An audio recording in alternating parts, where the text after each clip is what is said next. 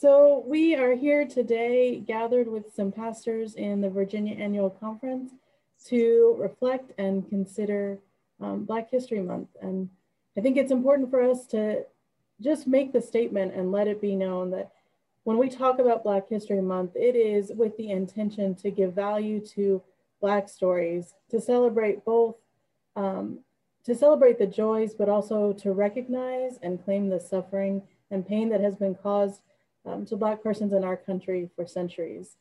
And so we are glad to be gathered here with a couple pastors, and I'll let them introduce themselves. And then Pastor Page will be sharing with us an essay that he wrote. And we're thankful to get to just be here and listen, to reflect, and consider the ways that God is working through this time. Thanks for being here.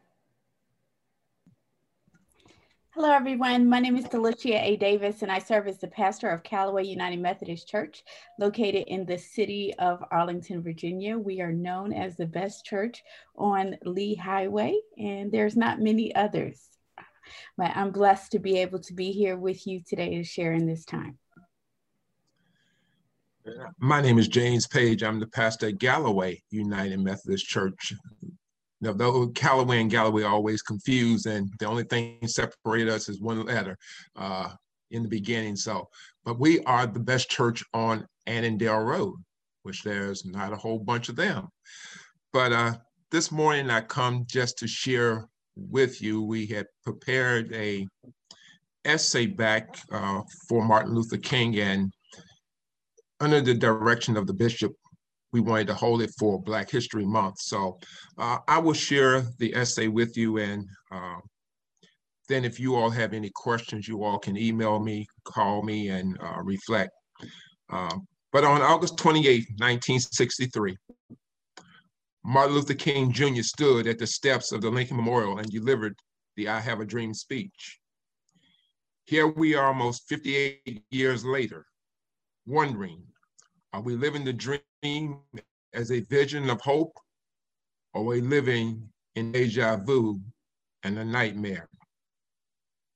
Did the Emancipation Proclamation really set us free, or were there loopholes in the design that put in place other avenues of slavery?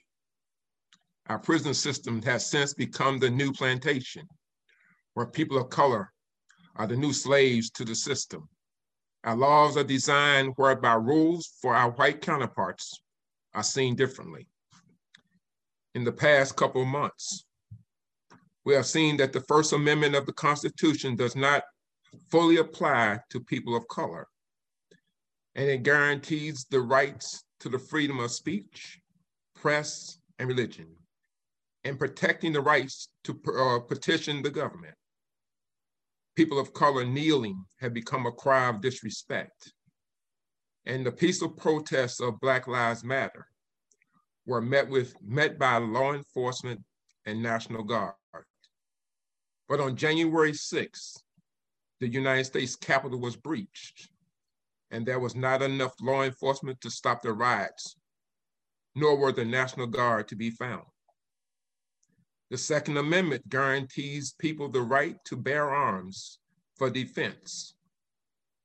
If the people of this country have the right to own and bear arms, how can our white counterparts walk around freely with guns, but a person of color can be and has been killed by the very sight of a gun? So is our Constitution for all or for some?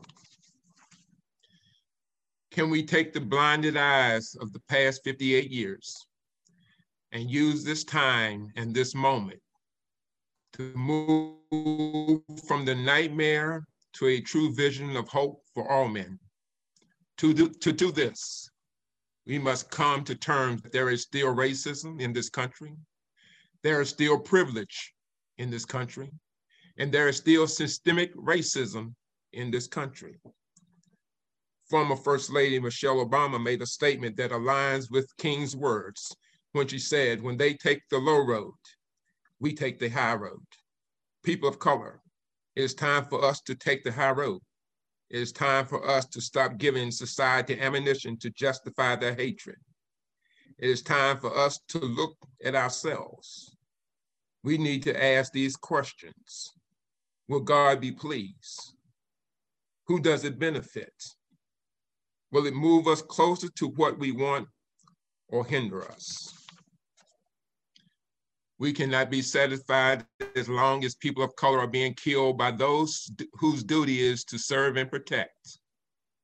We cannot be satisfied as long as due process is handled on the streets. We cannot be satisfied when our voting system is open to all, but when people of color turn out, their vote is questioned. With the vision that we can sleep, eat, and move within an appearance of freedom is a start. And this is the question before us today. Will it be possible to take this dream and turn it into a true livable vision of an America that our constitutions and our laws mean the same to all and not to just a few? Can I love that we as God has intended it? Love your neighbor as yourself. If that is too hard, can we try to live as Wesleyan Methodists and do no harm, do good, and attend to the ordinance of God? Or simply put it, stay in love with God. Thank you.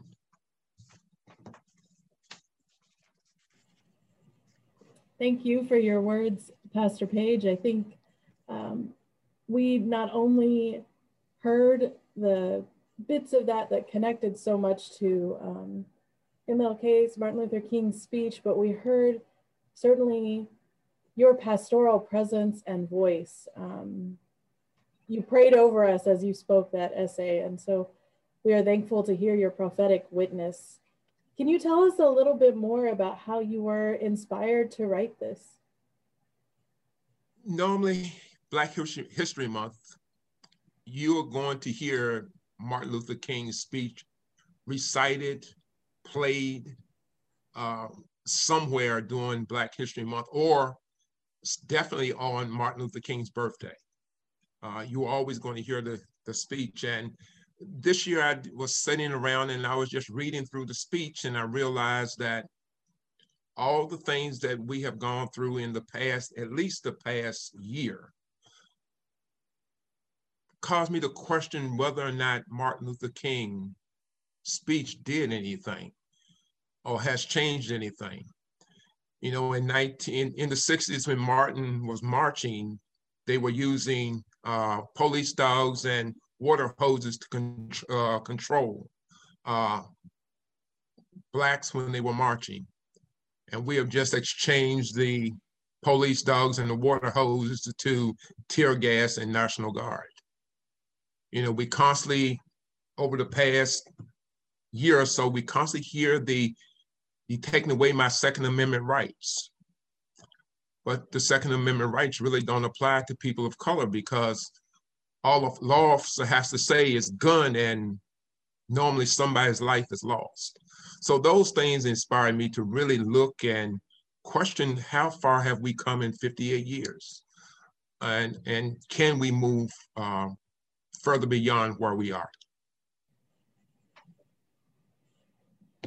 Thank you. We're appreciative of those questions, and that lends itself to us asking, and this is for both of you, why is this important for us to consider in our political climate? You started to answer that a little bit, but tell us more about that. Why it's important for us to hear these words today with the current political climate we are living in.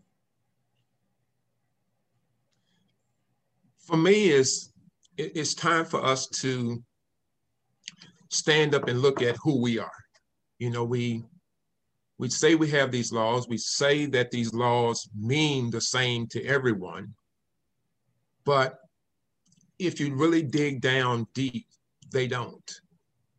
And, you know, we've seen the past month, you know, the emphasis now we have our first vice president of color.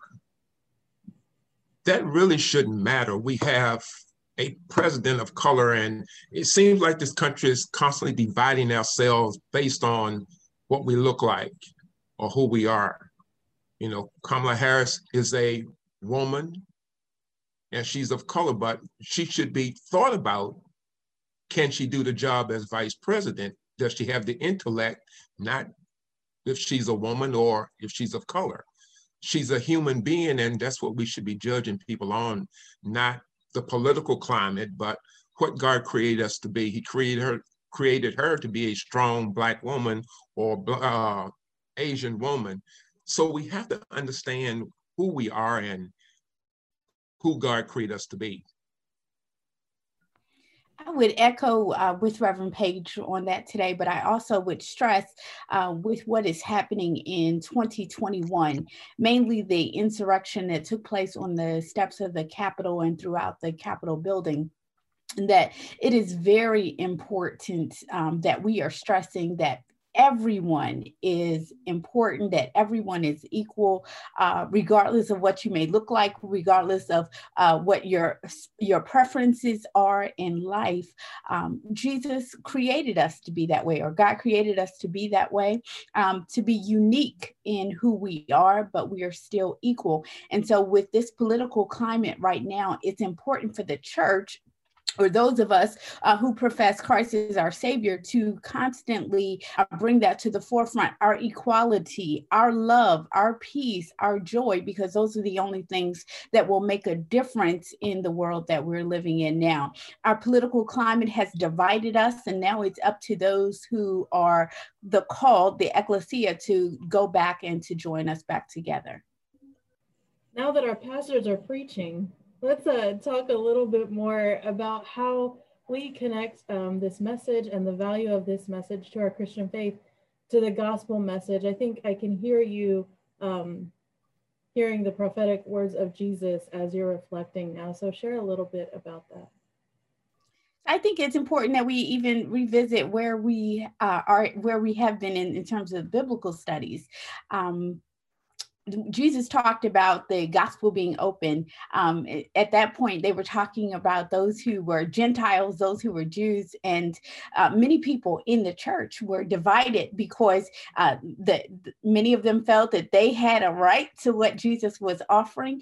Many of them thought that they were better because they had gone through these traditions for many years, and so there was division that existed there. And what did Jesus do? Jesus reminded them, I didn't come to change the law, but I came to fulfill the law. And Jesus spent the majority of his time uniting them. And then Paul comes some years later, and it speaks to the church at Ephesus, the church at Galatia, in terms of uniting their hearts and their spirits together and not allowing themselves to be divided. And so I think it's very important that at this point, we look at what Jesus has said to us, and that is to love everyone, love God with all of our hearts, our soul, and our mind, and love our neighbor as ourselves. And remember that our neighbor is not an African-American, not an Anglo-Saxon, not a Latino, and it's not a person who likes the things that we like, but our neighbors are those who are in this walk, in this journey with us every day.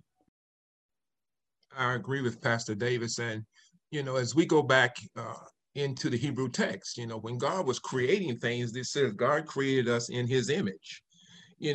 When have we decided what God looks like based on what we believe and what we think? God was a spirit, so our image is the love and the desire that God has for each and every one of us, not our skin tone, not our gender or any of those things. It is what God created us to be. He created us to be separate and wise enough to understand that if we trust and believe in him, that all that we have to do is continue our walk with him and not deal with all of the unnecessary things that we deal with in life. Every time man has tried to intervene for God, God has always corrected us. They brought the woman with the that was caught in adultery, and God says, you without sin cast the first stone, and everyone left. So how are we going to start judging each other when we are just as bad as the next person? But we find within ourselves that we think what's good for us, and we are so perfect, and we can find the faults in everyone else. And I think we need to stop looking for faults within our brothers and sisters and look for the true heart of people, and the heart of people is what we should be working with. The love of people is where we should be finding ourselves, and not dealing with all of the external things that come in life. So we find ourselves almost 100 years since the first Black History Month, and or the first celebration of this time, and it's been over 60 years, almost 60 years, since the Reverend Dr. King gave this speech. I'm wondering now what you think about this dream that he laid out for us. Is this dream still a dream? Are we living into it? What do we need to do to get there? So, Nikki, that is a wonderful question. And I do believe that in some ways we are living into the dream, and in some ways that is still a far way off. I think we're living into the dream because we do see places where people of all different races, ethnicities, and types are coming together, and not making it on the basis of a person's skin color or on the basis of personal preferences, but just simply on the basis of their character and heart. We do see that in some sectors of our society. However, I think just like with anything else, when you have progression, there are times that you may fall back. There may be times that you have to push even harder just to get back to where you were. And so I think that's where we are currently. There are still some things that are far off dreams that he said, but then there are some things that we can actually practically do today. I am blessed to be a mother. I'm a mother of a 20-year-old junior in college, as well as a 6-year-old first grader. And I can say both of them have been in schools that are diverse and have all different types of people in there, and they can walk hand in hand. They can join heart in heart because they don't have the presuppositions that many of us who have lived many other decades have at this time. So I think for them, the dream is alive, and there's just a bit more of a push. For some of us, as we see what is happening politically in this nation and the rise of some of the groups that espouse hatred, it seems that the dream is further off, but that is because we've taken a step back, and we simply need to move ourselves forward to be back on that path towards progression.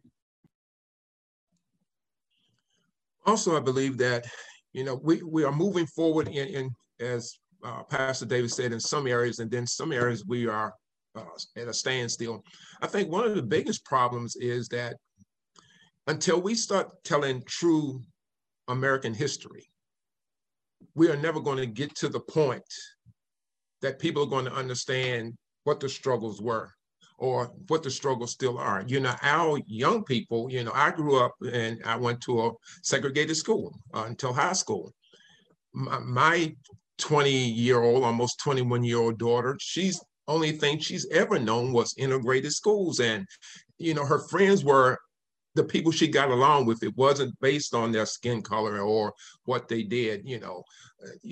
For her, spending the night with her best friend who is white was nothing, for them to hang out and go places. But I think at the same time, because they really don't truly know all the history, it's easy for them to forget the struggles that not maybe I went through, but their grandparents went through, and not understanding how easy it will be to fall back if we don't continue to push and ask the right questions to get us to where we need to be. When we look at this country now and the political climate that, really, I think shaped where we are right now. I don't want to be political, but 4 years ago, we were celebrating the fact that we had the first Black president before the world took a turn backwards. We actually in the past 4 years have been set back 50 more years or so, going back through the same thing. The hate groups are now, coming out of the woodworks, where they were quiet for years and years, and now they feel that they have some power. They have someone that can speak for them, and they are emboldened now to do things that we thought were over with. You know, when I was growing up, the Ku Klux Klan was something that you heard about on a regular basis. And, you know, as time went, we didn't hear about them, but all of a sudden now they've just changed their names. Now they got, you know, different names, but it's the same hate groups. So we just have to be vigilant in teaching our, not just the Black kids, but the white kids, the true history. And we shouldn't wait until February to talk about Black history. We should be talking about Black history, Asian history, Latino history. Everyone helped build this country, not just the whites. And if you go back and look at a lot of the progress this country made, it was on people of color's back that got this country to where it is. So I think we just need to really dig in and start telling the truth about how this country was born. And stop talking about what Columbus did, because Columbus didn't do anything for this country except for take the people that were here and cause them, you know, more troubles and more problems than before he showed up. Thank you, pastors. Pastor Page, I'm reflecting on the last questions that you asked in this essay. Is it possible to take this dream and make it a livable vision? I think you've answered some of that. You talked a little bit about what that work would look like, but you asked two more questions. And this one question I find really interesting. How do we live as Wesleyan Methodists, called to do no harm, do good, and to stay in love with God? I'd love for you both to reflect on that. How do we do this faithfully in the midst of the pain and suffering that we see, in the midst of the division in our country? Let's take some time and think about that. Do no harm, do good, stay in love with God. These are our 3 rules.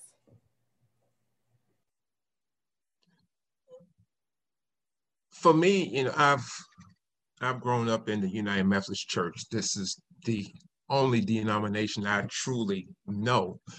But what I find is that we have the tendency to use Wesley's words to justify what we want to do a lot of times, or put things that Wesley really didn't say per se into conversation. But when it comes to do no harm, here in the 21st century, we are still doing harm to one another. You know, I don't understand how we can be Christians and then constantly look and constantly try to use scripture to justify our shortcomings. And if we're going to use those to justify our shortcomings, then why can't we use them to justify your shortcomings? Because we're harming one another by constantly putting things out there. And one of the things that, you know, I'm sure I'm gonna get some kickback on this one, but, you know, a lot of our Methodist churches now have banners out in front with the rainbow symbols on them saying all are welcome. You shouldn't need to put a sign in front of your church to say all are welcome if you are a house of God. People should feel safe to walk in. You know, if my LGBTQ brothers and sisters walk into a church, unless you ask crazy questions or are a busybody, you will not know what their status is unless you ask or they share. But me as a Black person will walk into your church, and it's a predominantly white church. You know I'm different when I walk into your church. And I have walked into so many churches because the pastor and I are friends, and until the pastor greets me or says something, the congregation is standoffish.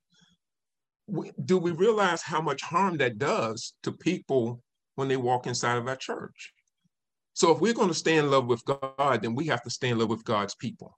And if we stay in love with God's people, then we don't see anything different. I think also it's very important that if we really want to do no harm, that we go back and revisit who we are and why we are the way that we are in our lives so that we can become better. And there are books that are out there. When I served as a youth pastor for Ibram Kendi, and he wrote this book, How to Be an Anti-Racist, which in fact allows you to look at your culture and way of life, and to decide the ways that you have been directly or indirectly influenced by your culture in order to have prejudices against other cultures and ethnicities. And then he's very clear in the book to talk about the difference between a person who is not racist and a person who is anti-racist. A person who is not racist is complacent and complicit with just having people of other races around them and not doing anything to them. But an anti-racist is someone who actively works to end any type of racism, whether it's something that they do, whether it's consciously or subconsciously, or even racism that exists around them. So if we really want to live out the words of John Wesley, then we would need to make sure that we are anti-racist. And that doesn't simply mean white people to Black people or Latinos and others, but it means being anti-racist. All of us, no matter what our culture is, going back, revisiting it, and making sure that we are not having specific prejudices against people simply because of what we see when we look at them with our eyes. Instead, we should be looking at them the way that God does, or at least attempting to do so, looking at the heart, at the character and the content of a person. And so it's very important, I think, that we not only talk about it, but that we do work with it. Our church is engaged in conversations right now that we call courageous conversations, how to be an anti-racist. And we're doing it for Arlington and Fairfax counties. But in that, each person is asked to look at themselves and to make conscientious changes about ways that you may be racist or prejudiced or biased towards other people. And I think all of us in the Virginia Conference, everyone who's listening, myself included, we can take time out and make sure that we're not putting ourselves on a pedestal, that we're never treating other people as if we're better than them, no matter what their status is, no matter what school they've gone to, whether they belong to a fraternity or sorority, or whether they're part of a class of citizens, or how much money they have, or which church they grew up in. None of those things should make someone feel like they are better than others. And so we have to, the same way that was constructed in our lives, we have to tear that down so that there will be equality first in our minds, and then that equality will then be shown to others because of our behavior and change all of our destiny. Thank you both. I've got one more question, but I think you have both brought to my mind this image that Kendi gives us about racism, that somebody's standing out in the rain and you highlight the fact that it's raining. You tell them, hey guys, it's raining, and you hand them an umbrella, and they don't want to take the umbrella. They're willing to just stand in the rain. And for people of color like us, I think we see the rain all the time. And today your words are extending an umbrella, reminding us that we have ways to continue to move forward and to answer these questions. And I think what I hear coming up is that we'd rather, instead of this reign of racism, see this reign of loving our neighbor. If you can reflect a little bit about what it really looks like to love our neighbors as ourselves. And then Pastor Davis, if you'll close us with a prayer.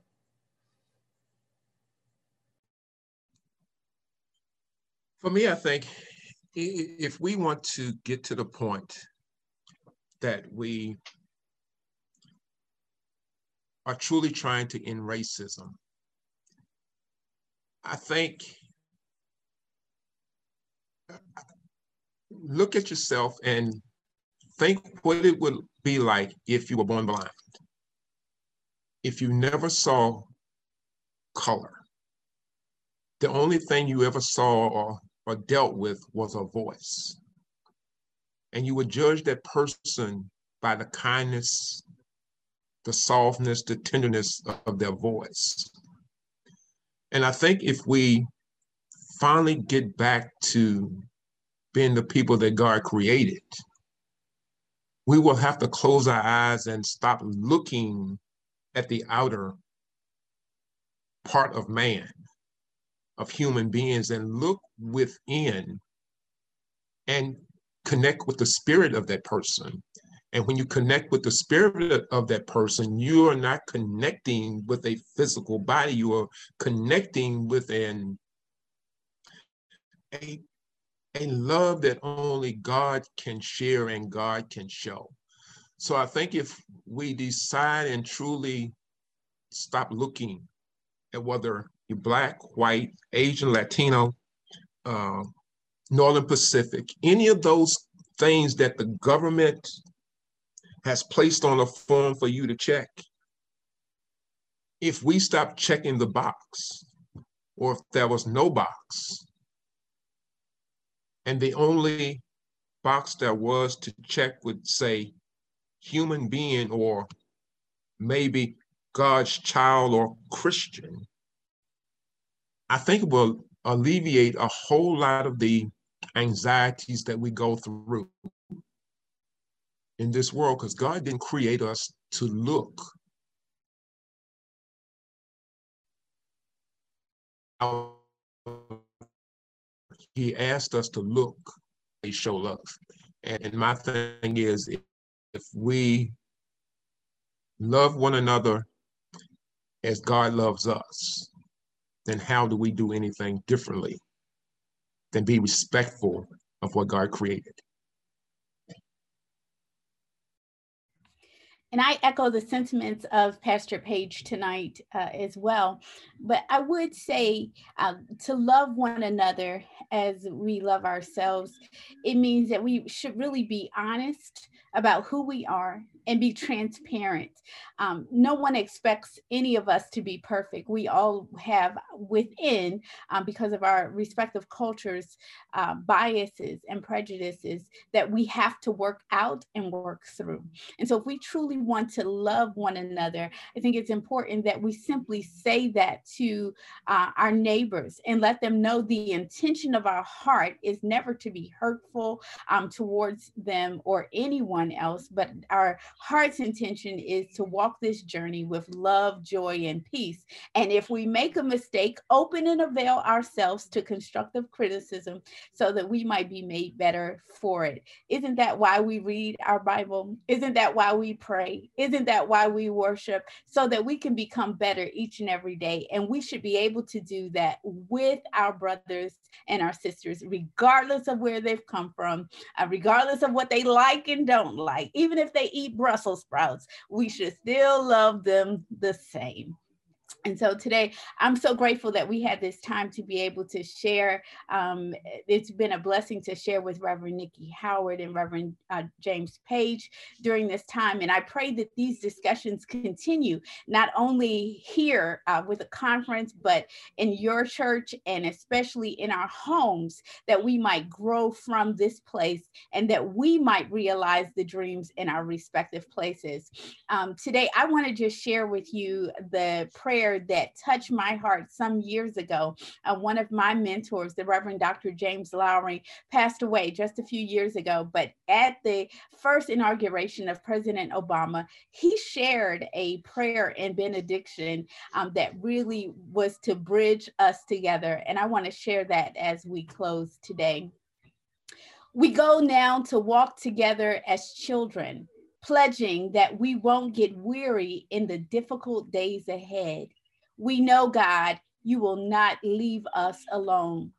With your hands of power and your heart of love, help us now then, Lord, to work for a day when nations shall not lift up sword against nations, when tanks will be beaten into tractors, when every man and woman shall sit under his or her own vine and fig tree, and none shall be afraid, when justice will roll down like waters and righteousness as a mighty stream. Lord, in memory of all the saints who from their labors rest, and in the joy of a new beginning, we ask you to help us work for the day when Black will not be asked to get back, when brown can stick around, when yellow will be mellow, when the red man can get a head man, and when white will embrace what is right, that all who do justice and love mercy will be able to say, Amen. Amen. Amen. And all God's people say amen and amen. Thank you, pastors, for being with us. And I'm Pastor Nikki Morano Howard here working in the conference office. I'm one of our associate directors, the Associate Director of Learning. We are so thankful that you joined us for this conversation, and we hope to keep the conversation going. Thanks again.